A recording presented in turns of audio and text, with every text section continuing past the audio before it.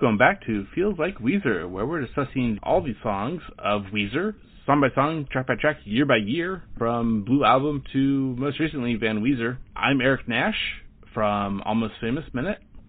And my name is Martin David Tapia. I'm a songwriter and amateur musician. And today we have a guest. He is... I'm James Anderson from Can't Hardly Wait Minute and Timeline Scavengers podcast. Hey, James, great to have you with us today. I just realized that I was on the Almost Famous Minute on your April Fool's Day episode with not you. Oh, yeah, right. But I have heard you before. Right. So I definitely listened to that. Well, thanks so much for jumping in when I think Zach put the call out. Absolutely. And you chose. You got the cream of the crop here. Oh yeah. Track number 2, but we're listening. It's our first for the Rabbit album because we're going singles first. When they came out before the album did, at least digitally too. In this case, the greatest band that ever lived. Variations on a Shaker hymn. Yeah. And we will definitely try to understand why that was added at one point, apparently. So we'll listen to a little clip of it now. Or maybe many little clips. That was pretty interesting sounding. So let's throw to Martin this time, if that's okay with you, Martin. Do you have a bit of a take on it right off the bat? Absolutely. There's a lot that goes on in this song. There are a lot of different parts, and if we want to, there's probably a lot we could say about it. But I think whether or not any of us likes it, and I guess we'll go into whether that's the case. Yeah, there's just I think there's a lot to this song. There are a lot of different parts. Rivers Cuomo wrote it, and he was inspired by a few different bands, right? So the first part's the hip hop part. The second part's the It's Slipknot. Oh, yeah. It's Slipknot. Yeah, and I don't know that I've ever really tried to listen to Slipknot even. I know the band name, but yeah. Some of these feel like a stretch to me. Yeah. I don't know if I really agree with most of them. And really, I think one of my favorite is one that I really don't. I'm not too into the band. So. Okay. Yeah, what's it? Tell us. Yeah. Yeah, that's right. No, Weezer section. Yeah, which one, Eric? Oh, so the Aerosmith one. Mm. That one of two, I think, essentially falsettos. Yeah. That's probably my favorite part too. When Rivers comes in with that high vocal, it's pretty powerful, I would say. Yeah. I love that part too. Yeah. I mean, I do have like 2 CDs or albums, whatever, but they're not like as much of. I think like I should try to go back and listen to more of their classics, but I've done that a little bit maybe, but try some more. Yeah. Yeah. I mean, my mom got me a double disc from Costco back in 1999 or something, and those are the only full-length Aerosmith albums I've ever needed or wanted. Yeah, that makes sense. So, I only think of Aerosmith when I'm, and this actually kind of comes up a lot, but when I'm trying to stay awake, because I'll just be like, I don't want to close my eyes. Right, exactly, I don't want to fall asleep, yeah. Yeah, I also, when I'm worried about I'm going to miss something, I start... Yeah. Or, anytime I'm going through my daily viewing of a Armageddon, right? Armageddon, yeah, sure. Sorry. Oh, yeah. I watch it every day, yeah. So, yeah, okay, what were we talking about? Where are we going with the sections of the song, for sure. Yeah, okay, and then there's Green Day, there's a choral section. Yeah. Nirvana. There's Nirvana section. Kinda. It's Jeff Buckley. Buckley. I don't even know who Jeff Buckley is. Oh, okay. Yeah. Tell me. Educate me on Jeff Buckley. He came in the early mid-90s, and he was kind of this he's not there on the stage solo. He definitely has his backing band, but he's known, it's kind of that singer-songwriter vibe a bit. Yeah. But with a good bit of electric going on, electric guitar and other instruments too, I'm sure. But that are thrown in and out. But just his singing style was not that grungy sound. It was more polished, but very, very emotional. If you've ever heard a version of Hallelujah that isn't by Leonard Cohen, it's by Jeff Buckley. Or it's Rufus Wainwright, right? Right. The Shrek one. Right, of course, that classic. Is the next most popular. Shrek soundtracks come up more in my life than I ever realized that they would. I'm like, and they're not in my life. It's just I'll be like, and then this, and they'll be like, and the Shrek soundtrack. I'm like, okay, and which is good and cool, but it's like unexpected. Jeff Buckley's dad was also a famous musician. Tim Buckley. Yeah. So, just real quick, would you two recommend that I do a deep dive into some Jeff Buckley? It's weird to use the word deep dive. Yeah. He drowned. Poor choice. Yeah, and also he released I think one album. So like the one main studio album, right, is what I have, and I think I've listened a bit to some of his live stuff. Essentially, I mean a live album and maybe a couple YouTube videos. Wow. But I would say yes. The answer is yes, but unfortunate phrasing. Okay, I get it. Yeah. Listen, you didn't know. Yeah. Sometimes the universe does that to us, and it's just. Yeah. I actually love it. I feel maybe. Yeah. Okay. Let's move on from that. Dark puns are yes. So we mentioned Andrews Sisters, and I think Green Day. Did you say that too? So then Elvis Presley. Right. Is the only other one. That's the spoken word. Well, actually besides, right? Yeah, that's true. Too. Yeah. A little. And it says I'm looking at the Wikipedia to follow along with the sections, and it says spoken word inspired by Elvis. This sort of feels like like Boys to Men did that a lot, where it's like the music keeps going, but someone's gonna just talk to you for a sec. There's it very possibly the reason for this is probably because Elvis did it. Elvis was known for doing it, I guess. Belle and Sebastian's song, "A Century of Elvis," right? Oh, nice. Which has an alternate version of "Century of Fakers," where he does sing. They do sing. Yeah, exactly. Oh, that's cool. That's a nice connection that I never would have thought of. Good one, Eric. Yeah, thank you. But then, like, I was actually surprised you don't know Jeff Buckley, but you do know Andrews Sisters, Martin? I know, like, I've heard a couple Andrews Sisters songs.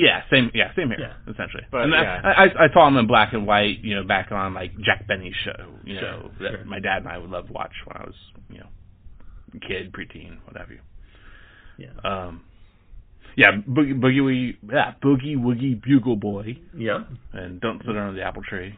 Rum and Coca-Cola. Yeah. The Christmas song that they did with Bing Crosby, which is hold on. Boogie Woogie Christmas Boy? Big Boogie Woogie Christmas Boy. Yeah, it's a classic of the company Rudolph.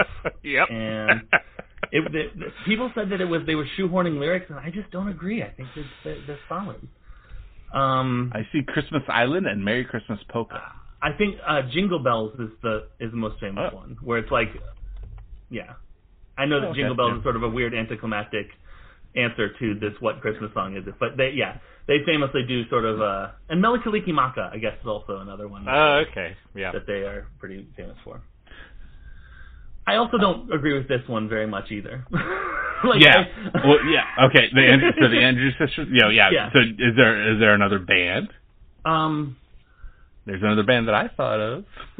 Oh yeah, what do you think it sounds like? What do you think Eric? of? Yeah. They Might Be Giants. Okay. Yeah. Okay, I can see that. Let's listen to it again. I hear that for sure. Yeah, if you, I would say it sounds more like They Might Be Giants, like easily than it does the Andrews Sisters. I mean, could it be that They Might Be Giants was ripping off Andrews Sisters and we just didn't know it? Maybe. I didn't know. I mean, I don't peg them for anything, but maybe. Yeah. But I'm sure. Yeah, go on. They did Istanbul, and I mean that's this old. Absolutely. That same era. All of these, like the choral one and the Bach and the Beethoven one, fine, but some of these just feel like eras of Weezer more than other. Like there was a song. Do you guys know the band Saves the Day? Ooh, sounds a little familiar, but a little bit. I know like of them. They're like a New Jersey pop punk emo-y sort of. Yeah. They were sort of being like the early 2000s. They had a song on one of their later albums called Bones, which is 3 parts, and the way I think of it is it drifts back in their career. So it starts off sounding the most like them, then middle level, and then early. And this sort of feels like it's doing something similar, only shuffled up. Because the rap is like El Scorcho, and then we got other stuff from like Make Believe and Pinkerton and other places and stuff. I don't know.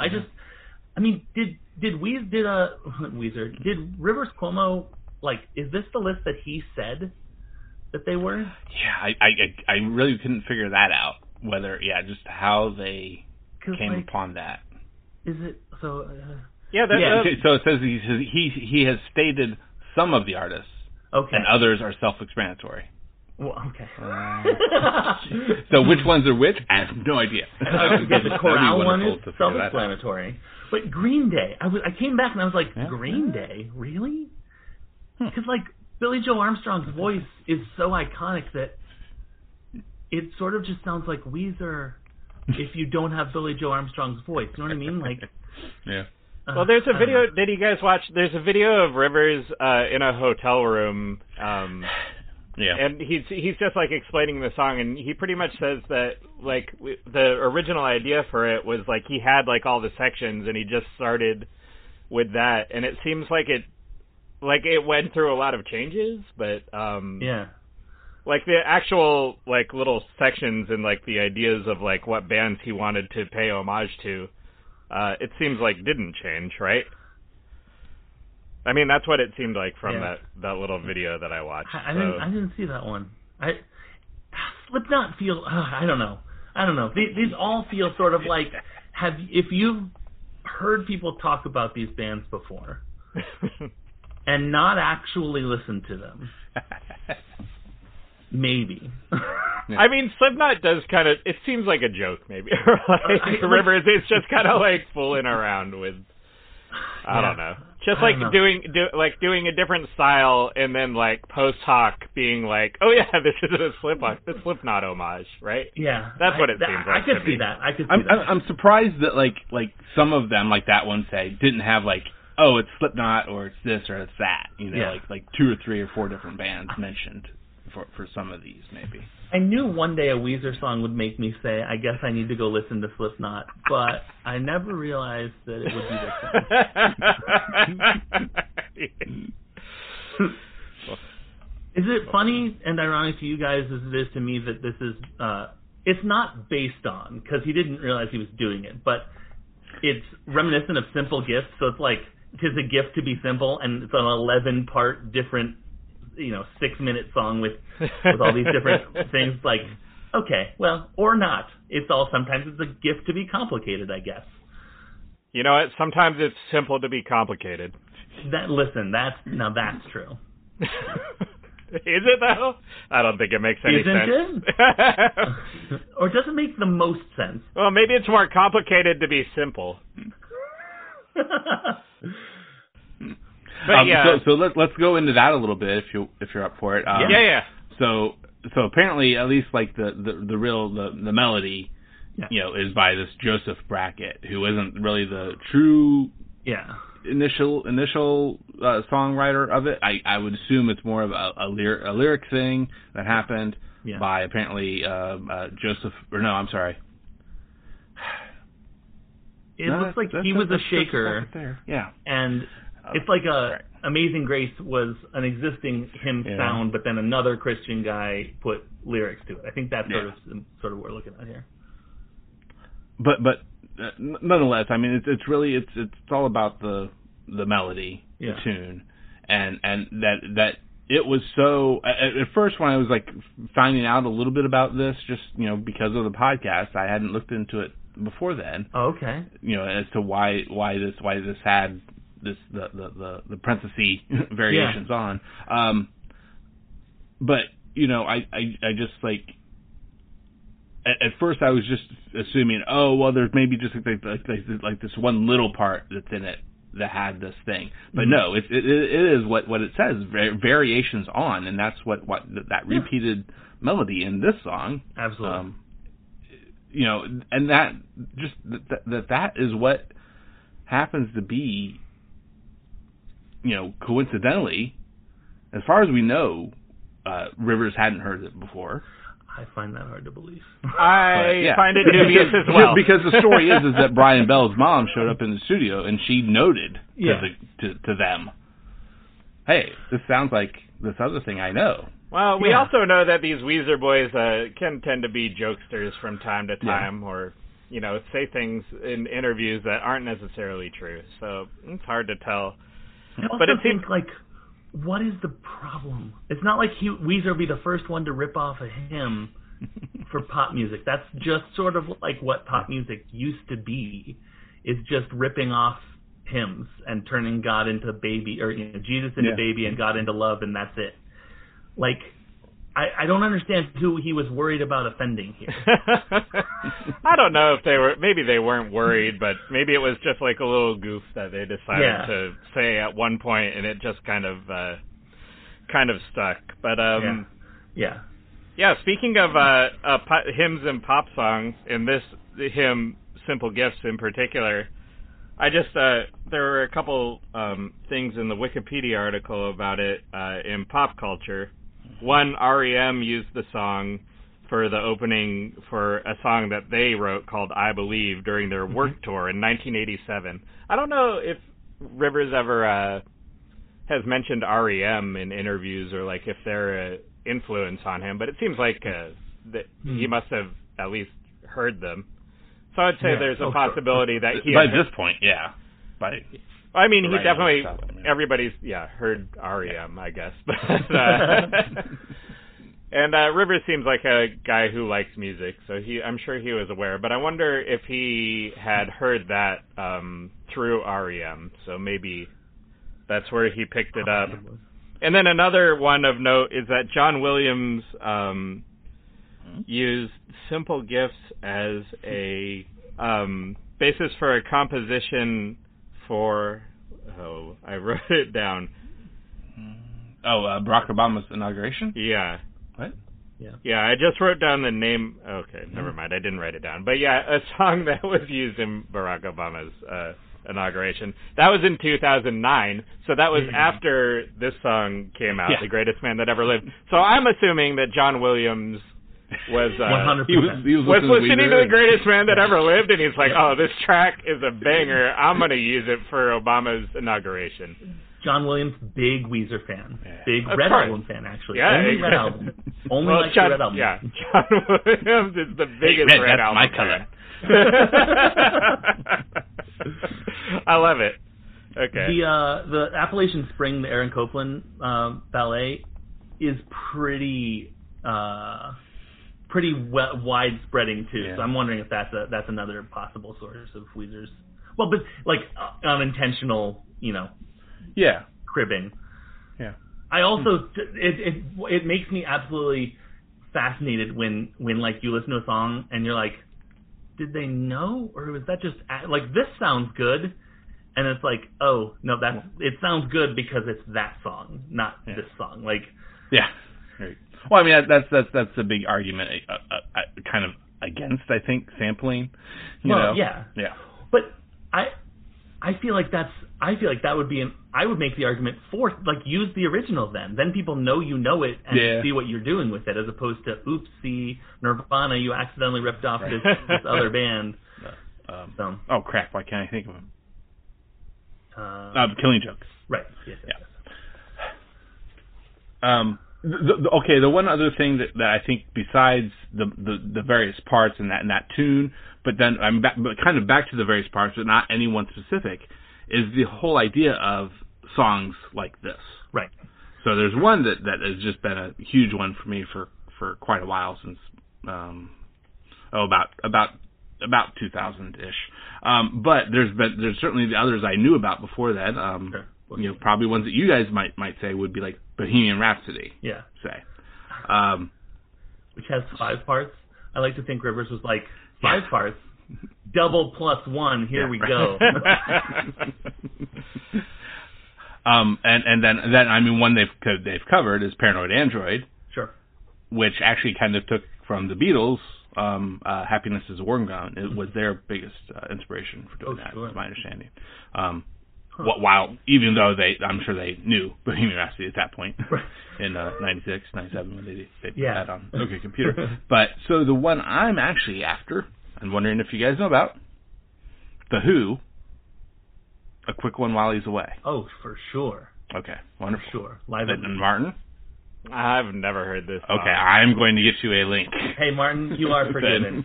Okay, I get that. I understand. Yeah. It's in the song right there. Now I know what song you're talking about. I just didn't know it by the title. Yeah, because how I came across it. Right, exactly. Yeah, okay. I came across it because of Rushmore. Yeah. But then, right around that same time, I think I also got, from the library, I picked it up, and then I've since thankfully got it actually, well, I think it's come out, I forget how I got it. I got it digitally more recently. Rolling Stones, Rock and Roll Circus. It was a British, a single, like variety show, single episode variety that they they wanted to put on air. I don't think it actually got on air back in the late '60s when it was recorded, and so it sat dormant for quite a while until like the '90s, and that's when Anderson grabbed that. I think he's using that version, that live version. Oh wow! In that, so I mean they have the the studio version, but they also have at least a couple live versions. The one I've heard is there's a Live at Leeds. Okay. One time I was like, I want to listen to The Who, and I know they smashed their instruments live, so I will listen to the audio experience of a live album, so that I don't know what the next thought in my logic was, but then after I bought Live at Leeds, and they're like, this is what we call Tommy's parents, is the quick one anyway. Yeah, it's a good song. I guess the one that I'll bring up real quick is maybe a song that a future guest might bring up on a next episode. We don't know because it hasn't happened yet. But Fingertips, you already mentioned they might be giants. Oh, sure, for sure. Yeah, I feel that one's a little bit more disjointed, but this song, like the segments of it don't necessarily flow that naturally into each other. They do kind of just jump from one to the other pretty abruptly. So that's just another song that I thought was kind of similar that I thought I'd bring up. Doesn't this feel to you like a hulked out version of El Scorcho though? Like, hey, like El Scorcho? What if we did that but more? Like even more. I like that idea. I never thought about it like that before. But yeah, I love it. I love the idea of El Scorcho getting some gamma radiation and becoming the greatest man that ever lived. I'm looking at all these reviews that are like, Weezer shouldn't rap, and I'm like, see? Go back and listen to Pinkerton. This is not new. True. So yeah, wow. There's so much to talk about. I feel like we could keep going on, and we should keep going on. But I just want to talk about the parts of the song that I really like my very favorite parts, because there's a lot to it. I'm just gonna go through the highlights for me.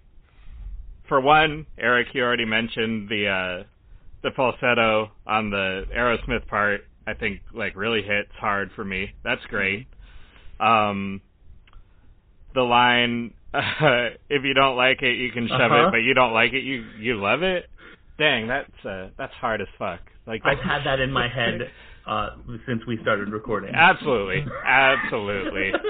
It's I think about that line all the time, and it's very good and very clever, and it's a lot of fun. And for that section, I wondered if either of you might have had a similar thought to me, which is he goes in Act 1, blah blah blah, and Act 2, blah blah blah. But I thought does he say act? When I was re-listening it over and over again, and then one time I was thinking is he going to go into? Is he going to say Act 3?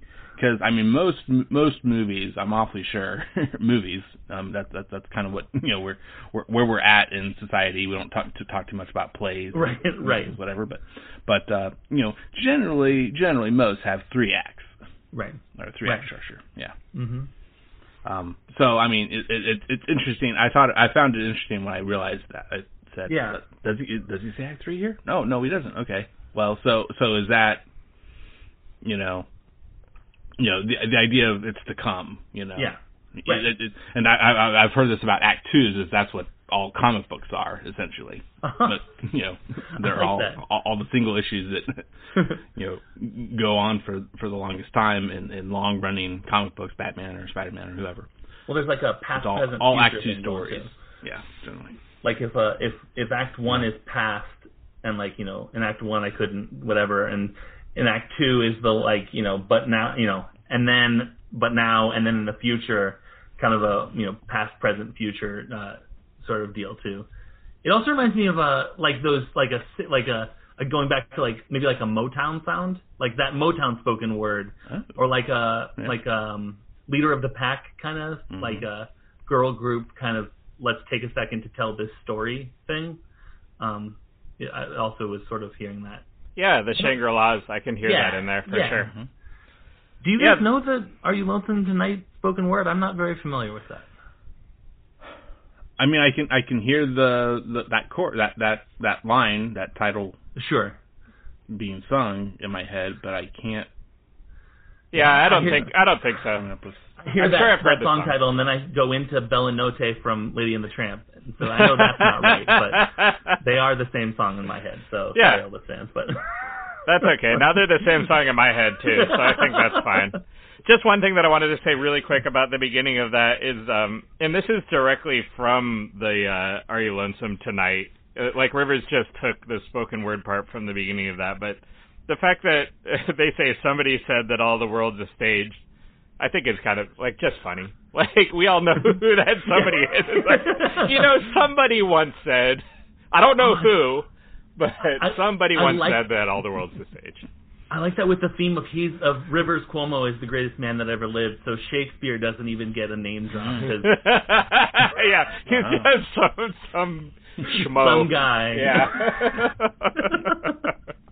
Well, so now you mentioned that part. I mean, that's certainly this repeated thing, and it's the title of the song, "The Greatest Man That Ever Lived." I mean, just that title itself. That's not saying I'm the greatest man, but certainly in the song, it's sung that way.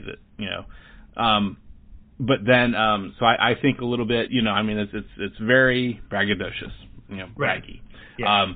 And so the other great song that I thought of, actually just I think I listened to it last night even, but didn't even realize. I mean, I just now realized. Oh, I listened to that, and we're talking about this today. Is Ringo Starr's song "I'm the Greatest"? Oh, okay. Which apparently was helped co-written with John Lennon. Right. So right. That whole album actually features at least co-writings, if not some performances by all 3 other Beatles. Yeah, I was gonna say that's the last time they were all on the same record together, right? Until Still an anthology. So. Right. Yeah. I like the braggadocious part with the rap element of it. Yeah. It fits in with that. Actually, interesting. I mean, Nirvana, no, but a lot of these are sort of. Actually, no. That thesis I was about to say, no. I like it with the rap stuff because it fits with that sort of whole style. But then I wonder if each time he switches genres, we're being asked to examine "I Am the Greatest Man That Ever Lived" through this genre's connotations. Is Nirvana being ironic in that section when he's saying "I am the greatest man that ever lived"? That kind of stuff. Yeah, it's fitting so much more the style that they do. Yeah, it's fitting better for what's being said. I think. Yeah.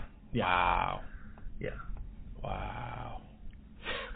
Yeah. So look at the Jeff Buckley one and what we told you, Martin, about him. I mean, him dying early, much like certainly Cobain, but right. but I may not be here when you call, oh wow, and this is definitely post him dying, that's for sure. Yeah, right. Well, I've got kind of like a unifying theory of this song, like cool. the overall arc. Like basically, it like there is like the braggadocious element, and I think that's cool. But the chorus is like the main thing that gets me. Like I think that it's maybe not ironic, or like I don't know. It's kind of like a way of having it both ways, like having it be ironic sure. and then like have it like and I don't know if you guys have ever like written a song or like done something, like made a piece of art or done something that obviously we've all done something that we're proud of. But I think there's like a feeling when you do that where you're like, oh wow, I'm a really powerful person. Like I did this thing, I brought it into the world. It feels great, and I can only imagine that feeling times like a million. If you're like somebody like Rivers Cuomo, where like you have written a ton of songs that have been like gigantic radio hits, like it must be like super gratifying. And then so then there's the other element where a lot of this stuff, especially in like the first verses, well, even at the end kind of, or in the spoken word part, is about sex, right? So then there's like in the chorus there's the lyric I was born to give, right? And that's like maybe a little pun for like giving is like fucking, right? Right. So that's like one way to look at it, but then the other way to look at it is the altruistic way of like I was born to like make you happy, right? Right. And there was that ties into my other show, which I mentioned at the beginning, Almost Famous. Because there's definitely the wonderful monologue a couple monologues that Cameron Crowe and Jeff Beebe, played by Jason Lee. Kevin Smith does wonderful for his monologues as well. But where he says, I look for that one guy not getting off at a concert, and I make him get off. So I think that's the way that I read it overall, is just that little dichotomy between like the base needs of flesh, going with the religious angle of the Shaker hymn, and then like the higher calling of like creating something, doing something good, making something good in the world. And there's a quote that is from the Weezerpedia that I didn't see attributed to anybody, but it was written there. I'm just going to read it off. It says, "Was I born to give? What does that mean? Is he bragging about his potency, or is he beginning to show his other deeper, more altruistic side? I don't know the answer. I was just asking you." And I think that kind of ties into, Eric, what you were saying. Like the third act is like unknown. Yeah. And that's like the answer. This song is asking the question, and then the third act would be the answer, and we'll see, I guess, for Rivers which way it goes. Maybe he's just gonna, like, as he gets older, he's just gonna become a complete like hedonistic fuck machine. We don't know. Or maybe he's gonna write like even more and more beautiful songs as he gets older. Not tired of sex anymore. I can't wait. That sounds like a great song. I really want to hear that one. You know what kind of bugs me is that rap is one of the only non-artist attributed, like direct, like this one artist. As opposed, like I know choral isn't either, but like surely if we've gone so far as to say what happens between 1 minute and 1 minute 26 is Slipknot, surely we can pick out a rap artist. Absolutely. That it does feel like probably Kanye, maybe. I mean, at least now, but back then, gosh. Yeah, for sure feels a little bit reductive. But this also reminds me of like a little joke that my friends and I used to have in high school, because did you ever notice that people like maybe, I don't know how old you are, James, but maybe Eric and I, like when we were in high school, there used to be people with ska, like just ska patches, like just the word ska. Okay. People would be like, or punk. I've never seen anybody with a patch that just said punk before. Okay, well, that's kind of the same idea. It's funny, and we always used to say it'd be funny if somebody had like a patch that just said rap. Like, I don't know. It's just that would be fun. I agree. That would be funny. Okay. Well, that's a little joke from my high school years. I think that one of the things is that if you reduce these to genre, you have much less parts. I think that some of these are extended because I think Rivers said there are 11 parts. And so they're like, all right, this part's Aerosmith, but this part's Nirvana because they're going faster or whatever. But this part is Green Day because who on earth knows why they said that. But if you had rap and then hard rock and then whatever, I think it would be like maybe 6 parts or something. Mm-hmm. And then how do you stick it to Queen if you only do 6 parts is what I'm saying.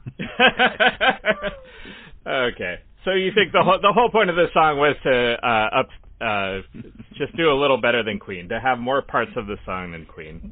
What actually, I don't know if you guys saw this. I was looking in it was originally called "The Greatest Man That Ever Lived." (Parentheses Take That Queen). I don't know if you guys saw that. Oh, that makes sense. It's all coming together. Brian Bell's mom is a big Queen fan, so she found a way to.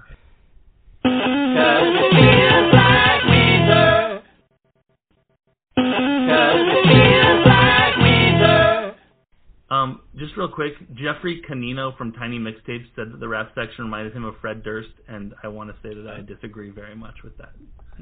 So, but I mean, I guess I can hear why he's thinking that, but that's sort of like a maybe listen to more rap music before you say things. Yeah, maybe. Maybe. I mean, like, I forgot Rick Rubin produced this. Oh, okay. There's a lot of stuff that sort of falls into place with like the metal and rap together stuff when you get Rick Rubin. Yeah, that's true. I didn't even think of that.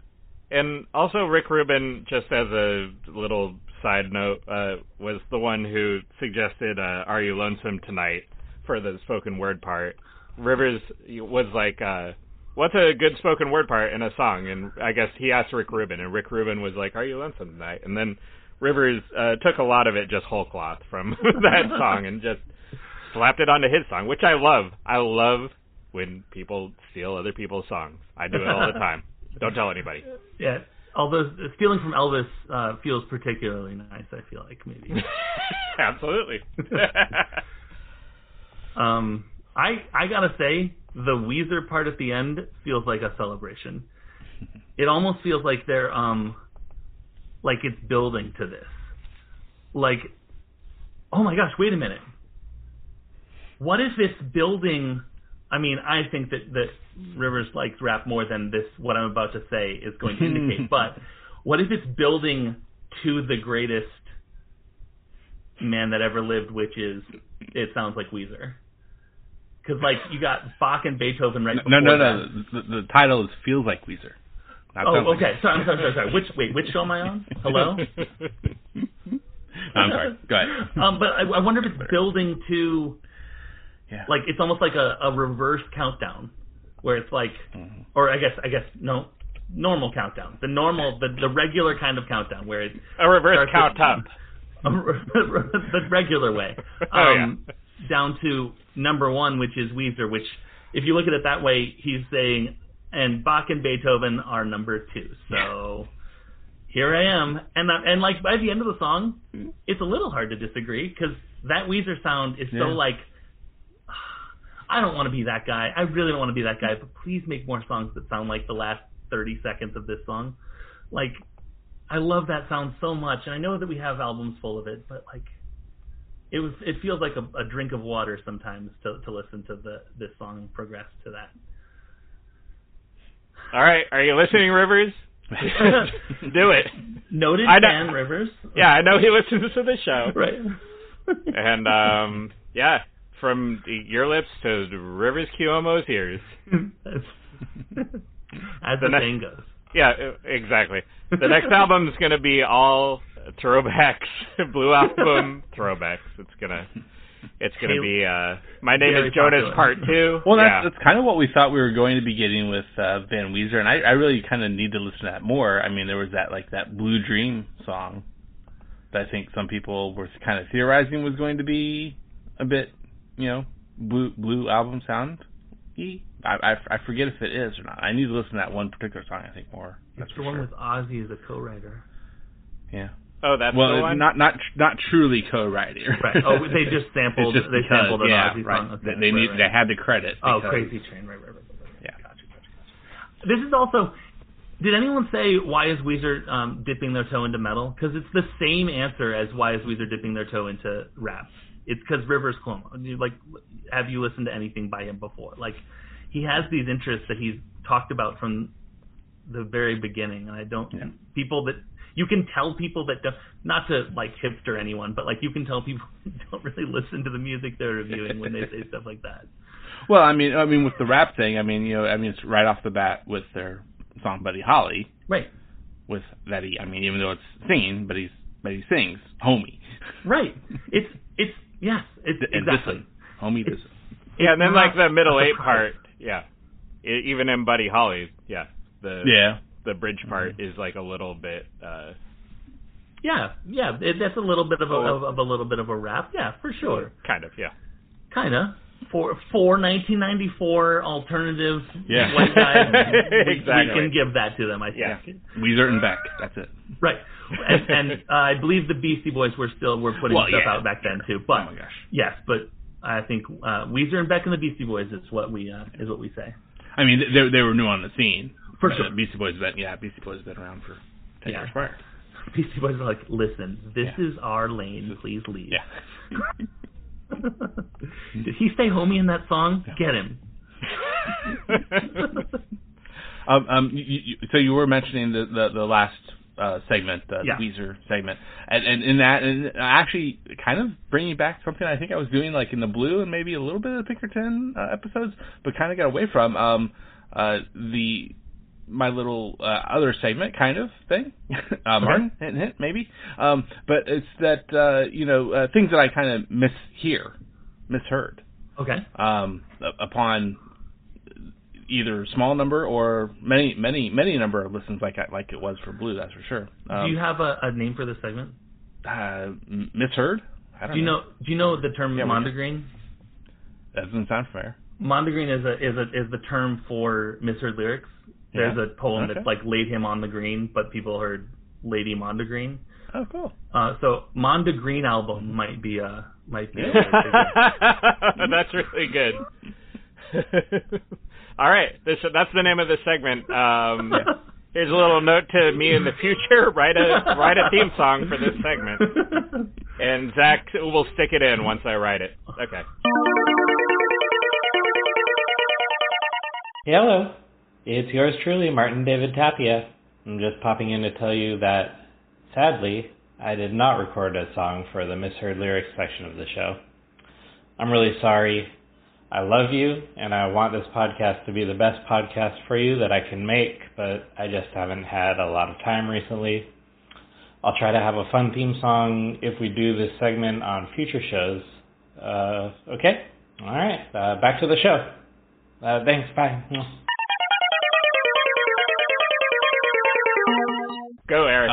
So the thing here in the last segment, and actually it's what in the one or two prior, maybe just one. The word radioactive. So I think when I was hearing it, I don't know if maybe it was only the other one or two segments that I kind of thought about this then, but I was thinking I was in the mindset of radio. Me too. Me too. Absolutely. So then the other weird thing about though in this last segment that I did highlight was the D-act. Yeah. Those 2 or 3 times that segment of the word is repeated by him and the backup singers, Brian and Scott, and maybe Pat. I don't know. So I mean, and definitely when so this is another little thing we sometimes we'll talk about is watching on YouTube them perform it live. Okay. So it's definitely like when I was seeing them, sing it live and seeing that they were singing the back up, and it felt more normal to me, more okay. I got more into it, I guess. But at first, when I was prepping for the show and realizing, they're just singing, D-Act, that segment of the word by itself, it rubbed me the wrong way for a moment. But then, thankfully, I watched them live. I have never heard the word radioactive before until in my head right now, listening back. I have thought it's radio I is what I've heard. Radio I. Okay. Which actually puts me in the mind of Radio Gaga, which is also by Queen, and therefore my thesis is still solid. Definitely. And they're also looking towards the future with Imagine Dragons, so too. Right, exactly, of course. And that's the third act, and so it's the future, so it's Imagine Dragons. It all holds up. So Imagine Dragons, whoever the guy from Imagine Dragons is, he's the greatest man who ever lived, right? That's what this song is about? I think that's pretty much, that's undeniable. Airtight logic, for sure. We solved it. Very good. I've heard Radioactive every time. You guys are dum-dums. I just like the radio so much. We hear what we want to hear, and I want to hear the radio. All right. Do we want to move on to what are our segments? Oh, do we want to talk about the left channel, right channel? Do we have anything that we want to add here on the end? Talking about the song proper. We didn't even talk about the an MTV Music Awards performance with Rivers in his white suit. Well, no, that was actually, it was Spike TV. Yeah. Remember Spike TV? Video Game Awards. Yeah. So, and apparently, a white suit, and no shoes. Oh. Yeah. And the many-person women's choir, the Weezerpedia says 50%. I don't think there were 50 there, but I don't know. Wow. It's a bit generous. But, yeah. And also Weezer guitarless. It was apparently it was Dave Kushner from at some point previous, before, or after with Velvet Revolver. Apparently. Dave Kushner. Yeah. I don't know. That name sounds very familiar to me. Well, I would recommend that our listeners, if you haven't seen that Spike TV performance, I think it's pretty fun. Check it out. So there's that one, but then there's also the one I saw just prior to watching that one, which is the Caesar's Palace from 2013. Ooh, I haven't seen that. I'm gonna check it out. That's coming from a phone. Sure, but it's pretty interesting. Yeah, how to scaled back without the choir and Rivers on guitar. Do they just sing it like just the band, like a 4-part kind of harmony? Right. Okay, cool. Yeah. All right, I'm looking forward to checking that out. Definitely. The white suit with no shoes on is very Boys to Men also. I don't mean to keep bringing up Boys to Men. I don't hate to bring them up, but I keep doing. I love that you bring. Yeah.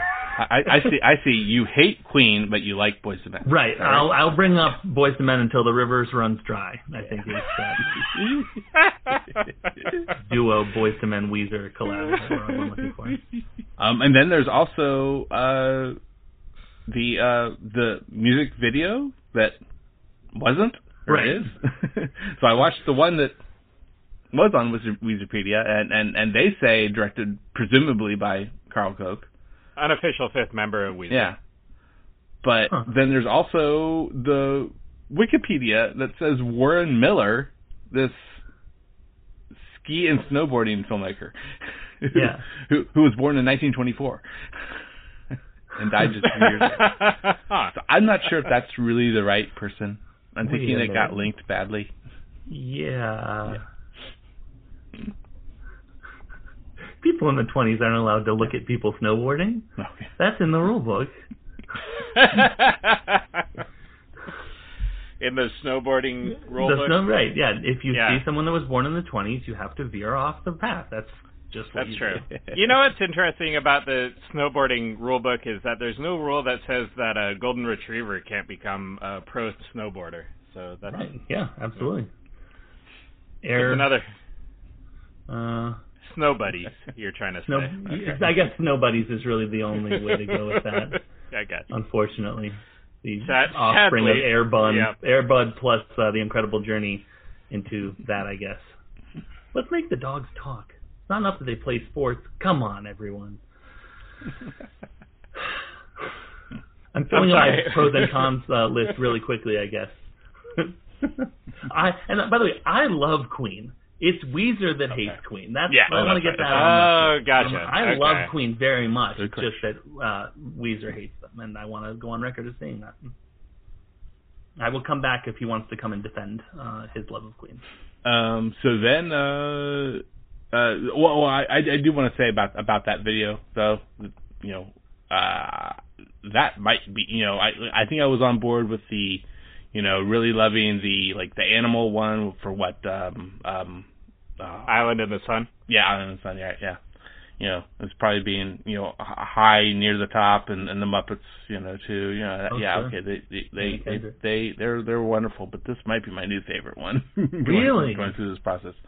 Yeah, I mean, it's awfully simple. It's very Spike Jonze-ish, which is apparently who they wanted, or not who they wanted, but it was possible. Right. So this is going to be skate-inspired videos, however it came out, I guess. That's kind of fun. It's like a 12th segment. Like, the 12th hidden 12th segment is skate video. That's kind of fun. It's the fifth dimension. Listen, I want a music video that is 11 more, genres of music video. That don't match what you're playing in the song. Yeah, absolutely. Animated, CGI, movie inspired. All right, hold on. Let me get my email open. Yeah. This is a great idea, and it's an idea whose time has come. Rivers, I know that you have trouble with music video concepts, so here we go. But yeah, Eric, I actually have to agree with you on this video. I saw it for the first time today when I was just looking up the song, and I don't know, but it's great. It's a lot of fun. It's a very simple concept, and I think it speaks to how good. Well, for me, how good. I like this song a lot. So how good I think the song is, and then just the charisma of the band. Yeah, and the charisma, and I think that's what possibly the biggest reason I love it as much as I do is Rivers, his stance. Yeah, for sure. It's almost like the Riker maneuver. It's big balls. It's big balls. Exactly. They're so big. You got to do this.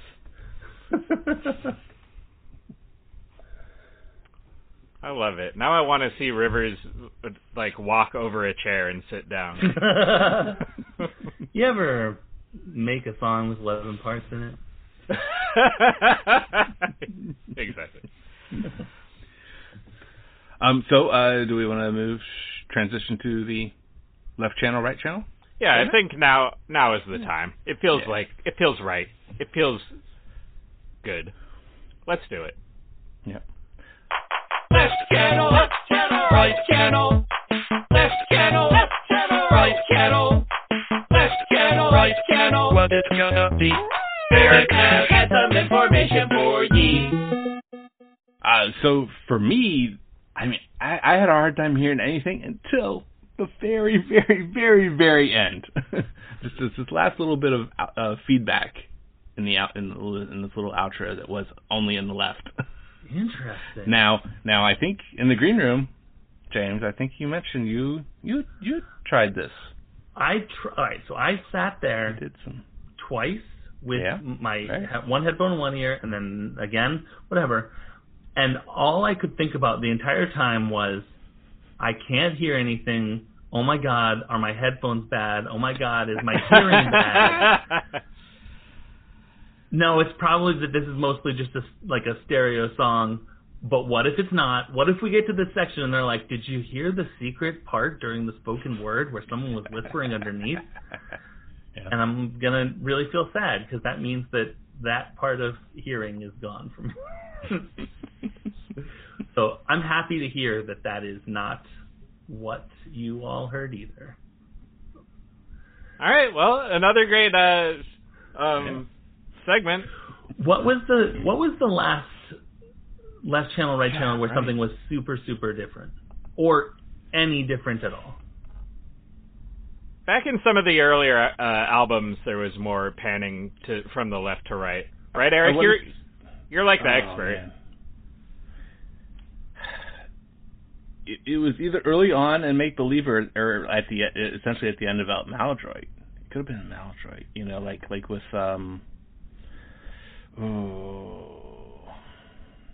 it could have been like Space Rock or something, Possibilities, something like that. Okay. Yeah, Possibilities. Possibilities had a guitar solo was left channel only. Yeah. Okay. When I hear something that's only in one channel, I assume that something is happening on a technical end from my position. Oh, yeah, right. Oh no, another set of headphones that I have to throw away now. Yeah, or even more terrifying, like you were saying before, like maybe there's something wrong with your hearing. That's where my mind would go too. Yeah.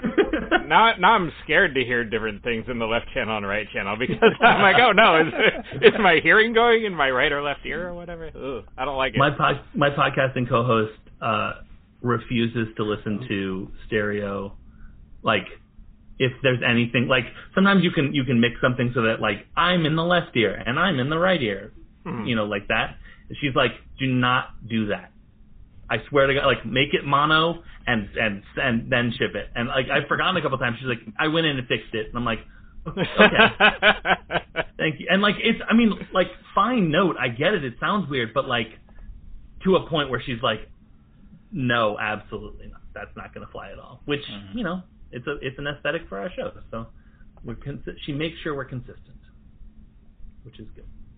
I like it. Yeah, so definitely the first half of Make Believe. Okay. Okay. This is such a pity. Hold me. Peace. Do you know? Have you guys on this section ever talked about the band or the hip hop group Latyrix? Ooh, does not sound familiar at all. all. I've never even heard of this group. So. All right, so there's they're both on this Quantum record label. It's Latif the Truth Speaker and Lyrics Born. So they put together their Latyrix, right? I've heard them. Yeah. There is an album called The Album, which is good. First track is called Latyrix, so self-titled in a different way. If you like left and right channel shenanigans, and we this is literally 2 rap songs, one in each channel that work together. Wow. Yeah. It's a little disorienting, but once you listen to it a couple times, it you see how it works. So that's my recommendation for the left channel, right channel folk. The people that come just for the left channel, right channel segment for this. And I know that they're out there. Yeah, we call them left channel, right channel leads. Left channel, right channel heads. Yeah, that's what we call them. And I'm the main one. Yep. I love it. LCRCH, sure, for sure. Absolutely. Yeah, exactly. I can't wait. I cannot wait to listen to this song. That sounds right up my alley, the one that you're talking about. I bought it on iTunes I read about it on an internet page, like a blog or something, and I was like, I don't know, this seems like worth my money. Sure. I guess we'll see. And it absolutely was. But also very disorienting, but still very good. I think you'll enjoy it. Well, speaking of also disorienting, Flaming Lips, Zyreka. Oh, sure, Quadrophenia. Or no, that's the Who again. Yeah, right. Zyreka, right. Yeah. I haven't listened to that. Okay. I do know it. I don't have 3 other friends though. So. No. This has been the Left Channel, Right Channel Report with Eric Nash. All right. How about, let me ask you a question, Eric. Can I ask you? Yeah, sure. Is this song on Rocksmith? 1, 2, 3, 4. We're gonna find out once and for all. Is this song on Rocksmith? Yes, it is. Yeah, so very that's good. Definitely something I'm looking forward to soon. I haven't gotten into it yet, but Sometimes seems like it would be very difficult to. What is Rocksmith? Yeah, and as CDLC, so Rocksmith is we had Rock Band and Guitar Hero way back in the day now. Sure. So it was like about 2011 was the first version. 2014 released another one, and they just announced recently Rocksmith Plus. So it's using your real guitar. Oh, okay. Plugged in with a special cord, and I think apparently with the Rocksmith Plus coming out soon, it's going to change over to a subscription service instead of buying a bunch of DLC all separately. But apparently that's gonna utilize your phone and so forth, the microphone on that, and cool. Other ways than rather than just the cord. But they even actually introduced that at the end of the Rocksmith 2014 shelf life. They added the ability to plug in a microphone instead of it's that way for like acoustic guitar essentially. Huh, that's really cool. They can tell what you're playing, and let you know on screen visually, that you've played something wrong with a little exclamation point, I think, if I remember right. And you can go back and study it and see what you did wrong. What a time to be alive! Yeah. It looks like this was also available as DLC for Rock Band back in the day too. That's kind of cool. Yeah, and that would actually make sense why it then people. Fans, users of Rocksmith, then created the custom DLC. Right. They're like, I was really good at this on Rock Band. We need to get it back. Yeah, and that actually brings me to that I have played. I remember in college I found online the Who's a Quick One While He's Away. Nice. Tabbed out, and played that some. Tried to learn many of the segments. Some of the segments were a little more complex and tough, but some were easier. And now at last we know if this song's on Rocksmith. Yeah. All right. Well, I didn't do any research into covers, but if you have anything, Eric, I think now is the time. There is a song, and that's a fact. Now tell me who has covered that? Who has covered that song? Who has covered that song? Let's talk about covers. So I'll go in the order that I kind of found these three. I didn't find anything. There wasn't anything through the normal. That was officially released on any kind of album or CD or compilation or anything like that. But first I listened to a YouTuber, Matt Good, and I stopped about a third way in. It was essentially it's the one guy thing, kind of a little bit like you, Martin, I think, somewhat sometimes sure. at least. Yeah. Doing multiple instruments and singing and singing multiple times to get the harmonies and so forth. But a pretty faithful replication essentially was the idea there by a single guy. So then I came across the standard Weezer cover project, and wow, I love that. Oh, that's a good one. And that person or persons that do that, they there's an issue with replicating lyrics, but I think it might have been happening in some of the segments, but not all of them. It's just within one song. I think they were doing that a little bit for some of the segments, but not others. But then so that's very heavily acoustic, if not totally. And there was that little the siren sound, which I don't think we even mentioned before. Oh yeah, but, that was kind of replicated, I think, with a some post editing, playing the acoustic guitar, like just one string, one note, but then editing it a bit, If our editor, real quick, if our editor Zach is still listening to this episode, go back to the beginning and add a siren sound in just like in the intro of the episode. Okay. Yep. Actually, if you could edit it into 11 different succinct theme parts, that'd be actually exactly. Okay, this is a job for Zach. He can do it. This is the Queen part. This is the... Yeah. Hey, it's me, Martin, again. Just a little context note here. Back when we recorded this episode, we had an editor named Zach who used to edit our podcast, but now I'm the editor. Anyway, I decided not to put a siren sound in the beginning of the episode because just in case someone was listening to the show in their car while getting a blowjob, I didn't want to ruin it for them by making them think that the cops were after them or something. So that having been said, back to the show.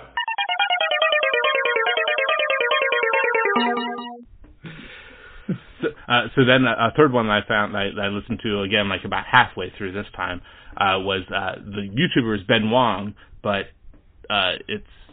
they're calling themselves just last year released Quarantine Cover.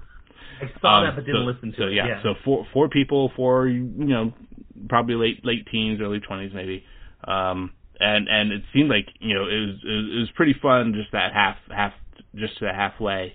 Because, one, it's live. It's them doing it live, Right.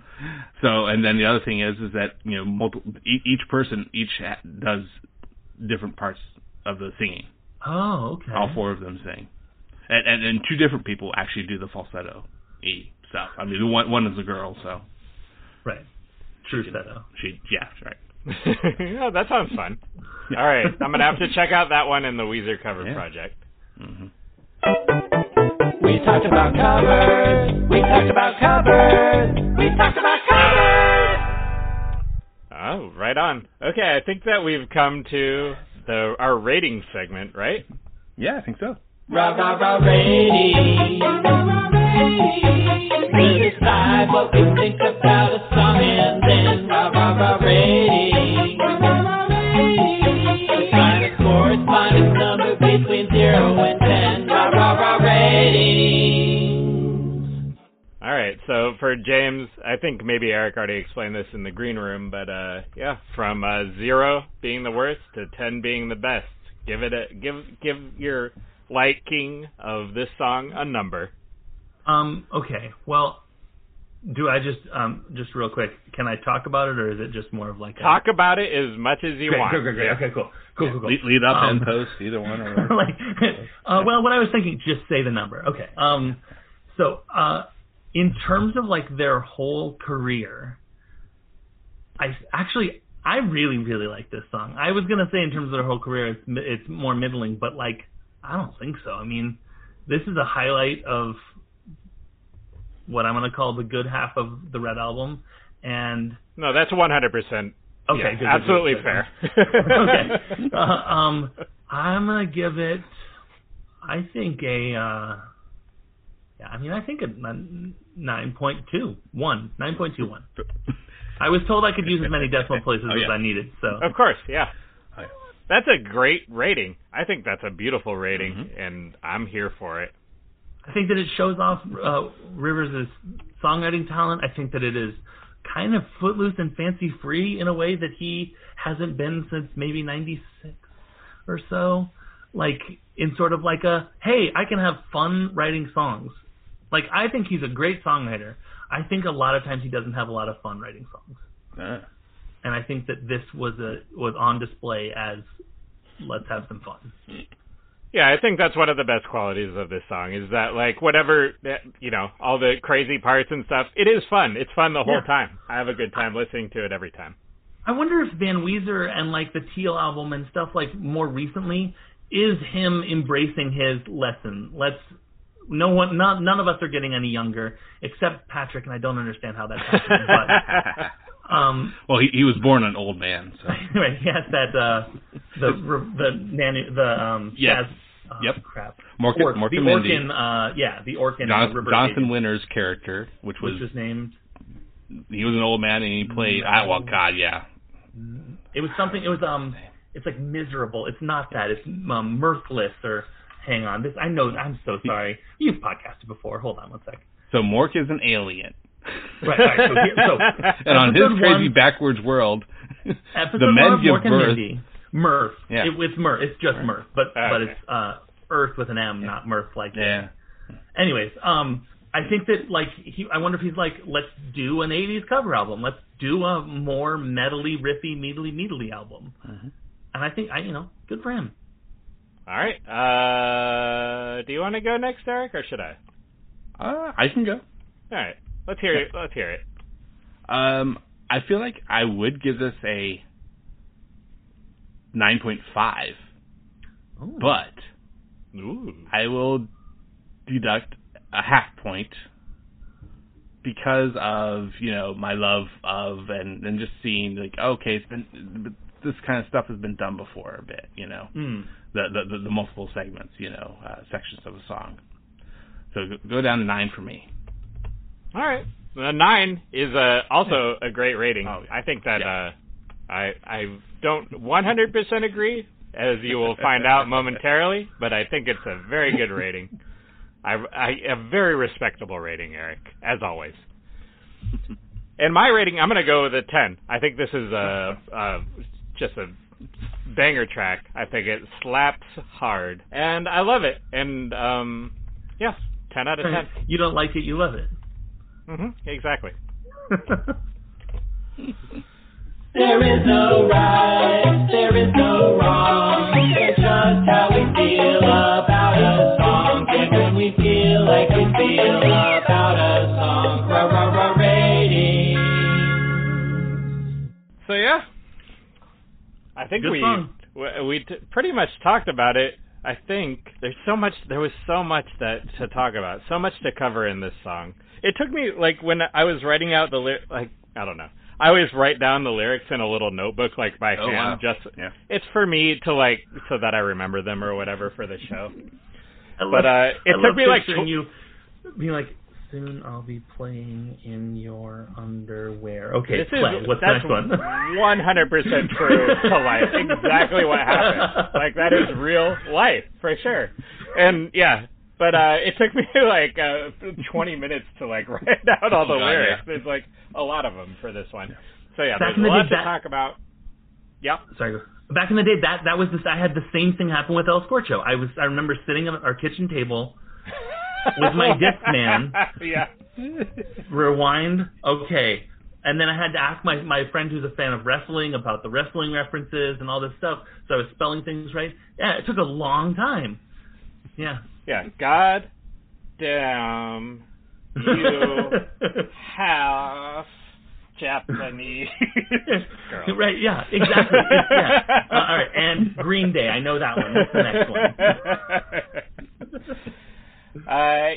So let's, do you have anything that, your podcast that you want to plug, James, or any other projects that you have that you'd like people to know about? Sure, yeah. Just really quickly, I love podcasting so much, so I sort of toss myself into any good idea that I think of a title for is viable for podcasting about. I do a music podcast with my friend Daniel called Frankenstein's Jukebox, where each episode is about a year of music going backwards. So we're in the 2010s. We're actually recording 2015 on Thursday. And we each pick and if we have a guest, they pick one too, a song from that year and 3 things about the song that we like. And we share our songs and share the 3 aspects that we picked. And then we conceptualize and usually, up until this point, we every time write that new song. Oh, wow. So Daniel is a very talented musician, and I'm turning out to like songwriting a lot. So we've been having a lot of fun with that. And the other one I want to talk about is Timeline Scavengers, which is my friend Colin and I going through the Marvel Cinematic Universe scene by scene in the historical order of when the scene takes place. So we started at the beginning of time, and we recorded late 19th century and early 20th century 4 episodes of that this earlier today. It's going to take what we basically were we want a podcast forever, and we want a concept that will literally take for literal ever. Yeah. So that's what that is. I think Eric and I might know something about that.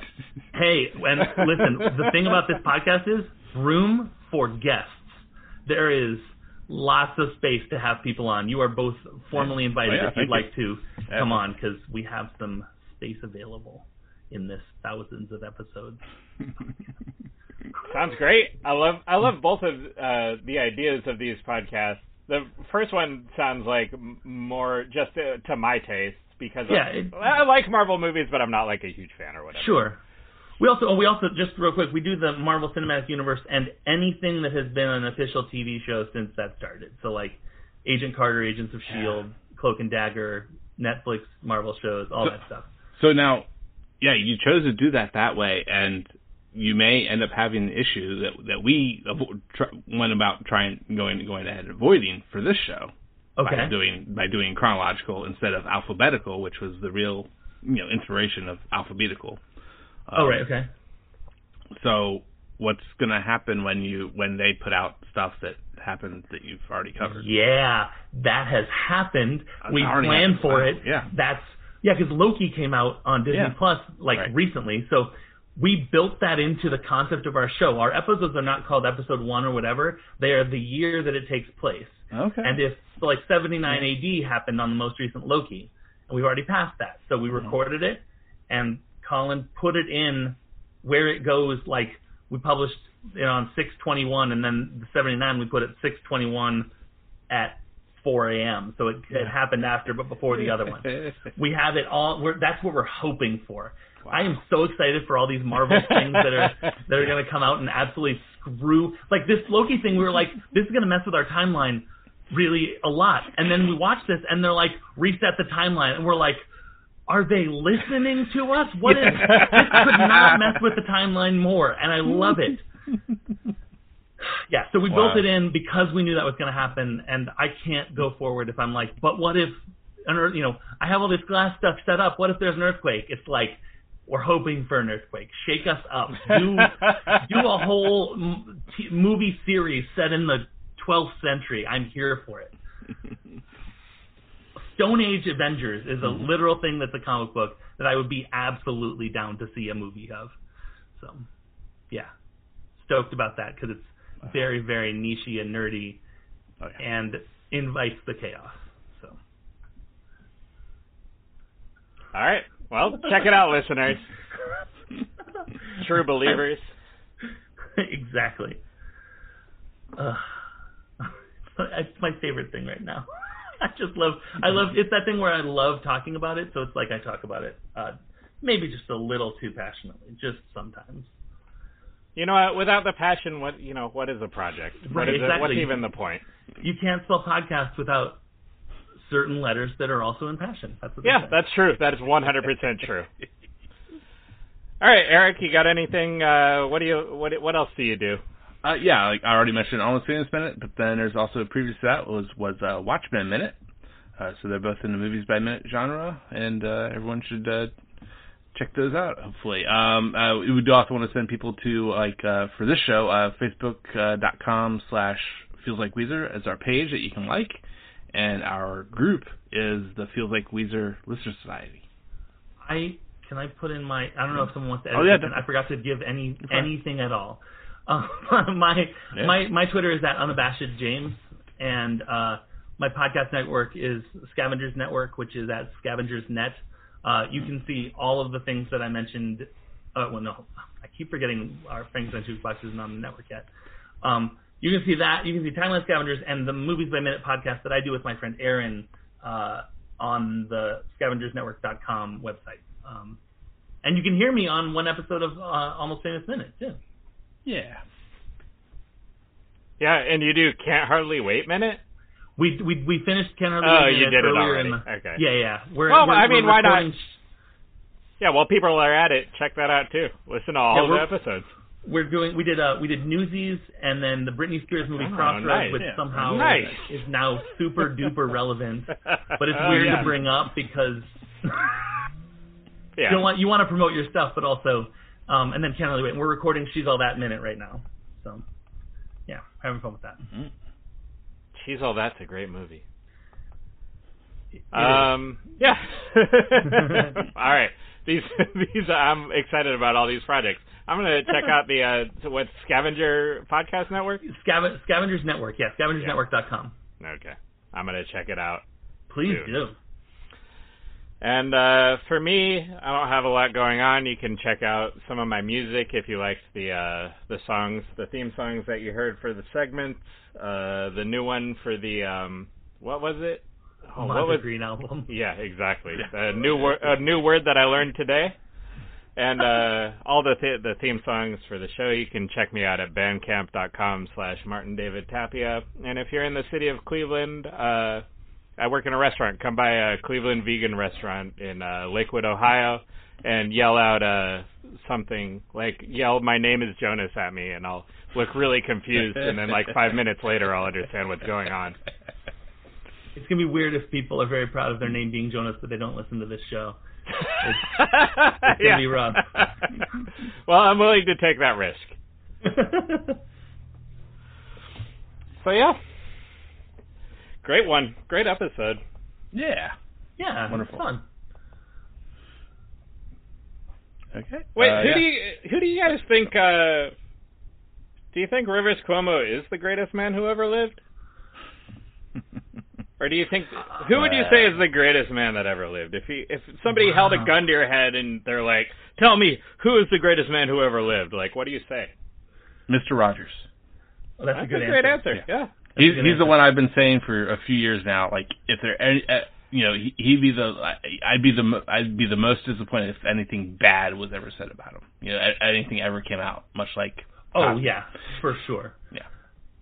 This kind of question really gets me into one of my favorite genres of joke, which is fake youth pastor, which is like, well, I will tell you about the greatest man that ever lived.